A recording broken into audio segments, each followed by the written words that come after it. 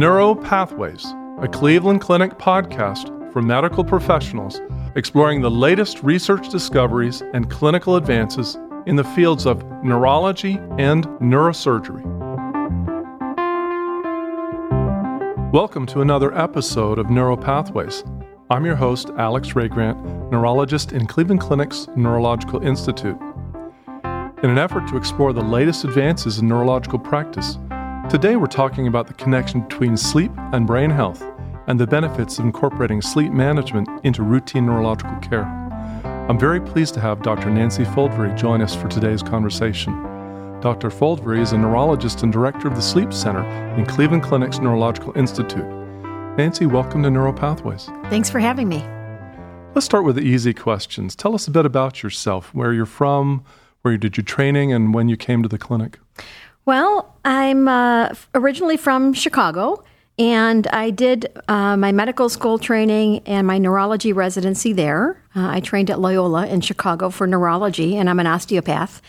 And then I went to Duke for a 2-year neurophysiology fellowship, and that really brought together for me EEG, epilepsy, and sleep medicine, which is a relatively unique combination in fellowship training, particularly these days, now that sleep medicine has its own ACGME fellowship tract. And I came to Cleveland Clinic a long time ago, 1995, and after a few years began to develop and grow the sleep medicine program, which has really been an outstanding opportunity and a lot of fun. The correlation between sleep and overall health has really come to light in recent years. Can you tell us a bit more about how far we've come making this important connection? Yes, so really, sleep medicine is a relatively young specialty compared to other practices, for example, neurology. And it's really been in the last decade or so that scientists and clinicians have really augmented research related to how sleep impacts neurological health and vice versa. And really, in the last couple of years, where there's been some fascinating scientific discoveries and a lot of interest in funding this kind of research and better understanding how sleep therapies might favorably impact on the outcome of people with neurological disorders. Can you tell us a bit about the research your team is doing in conjunction with other specialists at the Neurological Institute related to this area? Yeah, so there are many interesting relationships.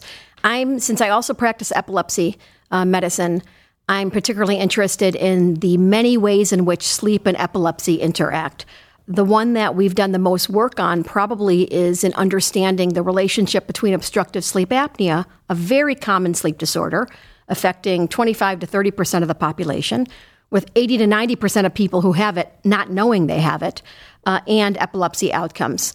So, for example, several years ago, we published the largest study exploring the prevalence of obstructive sleep apnea in epilepsy populations not referred for any particular reason related to sleep. And we found that 40% of that population, men and women, had sleep apnea, and the disease was moderate to severe in 16% of those cases. We subsequently published a study and have another study coming out very soon exploring the effect of treating sleep apnea with CPAP, which is the most common therapy, on seizure frequency. And in our newest data, we found that 63% of the cohort that was treated with CPAP had at least a 50% reduction in seizures, which is one of the standard metrics for clinical trials of anti-epileptic drugs, versus 14% of the population who chose not to be treated with CPAP. So significant gains in some people with sleep apnea and epilepsy coexisting. And that's the tip of the iceberg. Others are exploring the effect of sleep apnea therapies on quality of life.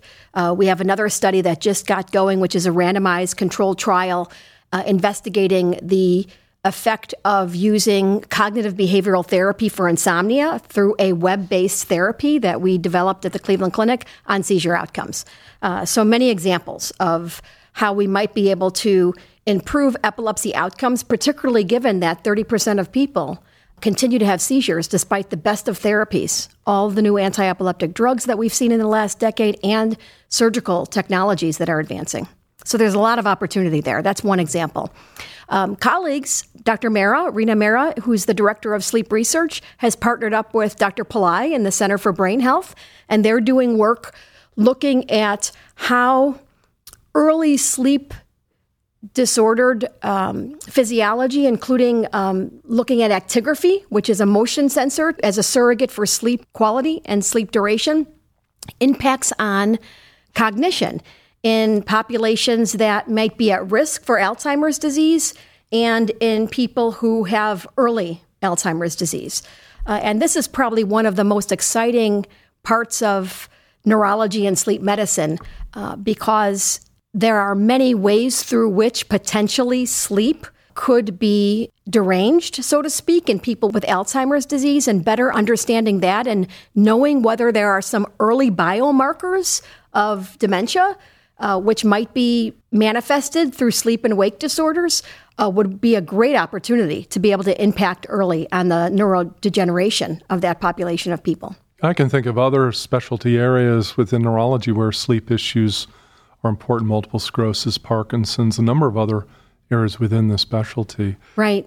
I guess we sort of answered this. I mean, why do you think it's important for neurologists to think about this, and how might they screen for this within their practice? Well, you're right. There are many examples, and I've neglected to mention the most classic one, which is REM behavior disorder as a firmly established early marker of the synucleopathies, Parkinson's disease and diffuse dementia with Lewy bodies, most notably.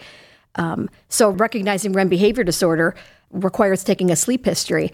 But even maybe simpler from that is just recognizing the patient population who has symptoms of sleep apnea, a very common disorder, an insomnia disorder by having difficulty initiating or maintaining sleep, or the population of people who just don't have long enough sleep duration to really promote good sleep health. And those are folks who traditionally sleep less than 7 hours, clearly less than 6 hours. Less than 6 hours of sleep has been associated not only with some neurological symptoms and maybe mental health symptoms like depression and anxiety, but also a host of other medical problems like cardiovascular disease and metabolic disorders. So simply sleeping enough is part of the recipe in maintaining wellness. So I know many neurologists are under the gun in terms of time. You know, they're rushing through a busy clinic. I think you have sort of a very simple instrument that you guys sometimes use called the stop bang instrument. Do you want to talk us through that a little bit? Sure. The stop bang, and even simpler, just the stop, is a predictive tool to recognize people with high risk, who are at high risk for obstructive sleep apnea. The S in stop stands for snoring. The T is tiredness, fatigue, or sleepiness. The O is observed apnea. And the P is high blood pressure. So people with just 2 out of those 4 questions being positive are considered high risk of having sleep apnea and probably should talk to their doctor, undergo a sleep test, which for many people now can be done in the home, which is much more convenient and much less costly than the in-laboratory test.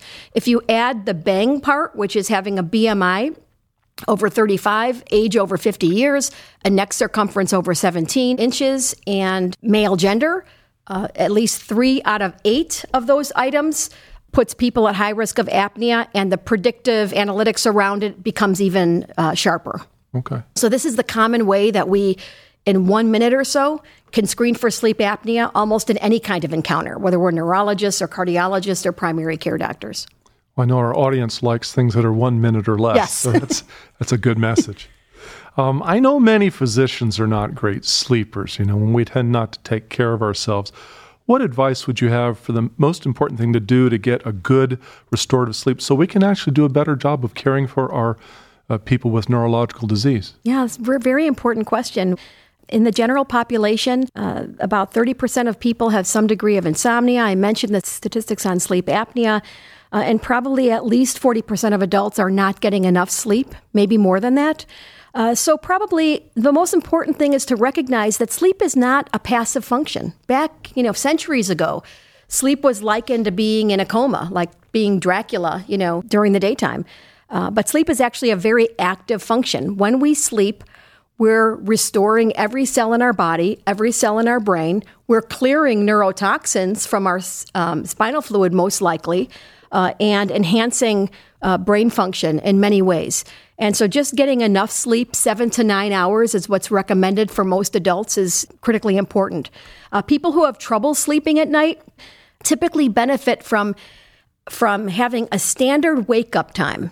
Most people think, well, shouldn't it be a standard bedtime? Well, really, if you have a standard wake-up time and you have trouble sleeping, generally over time, if you don't let yourself sleep in on the weekends, but set that wake-up time to the same time every day, things will sort of backfill a bit, and then you'll establish a more reliable go-to-sleep time. Then, of course, there are things like alcohol. Alcohol is the most common substance that adults use to sedate themselves at night. And while it helps us hasten sleep onset, it's very destructive to sleep continuity.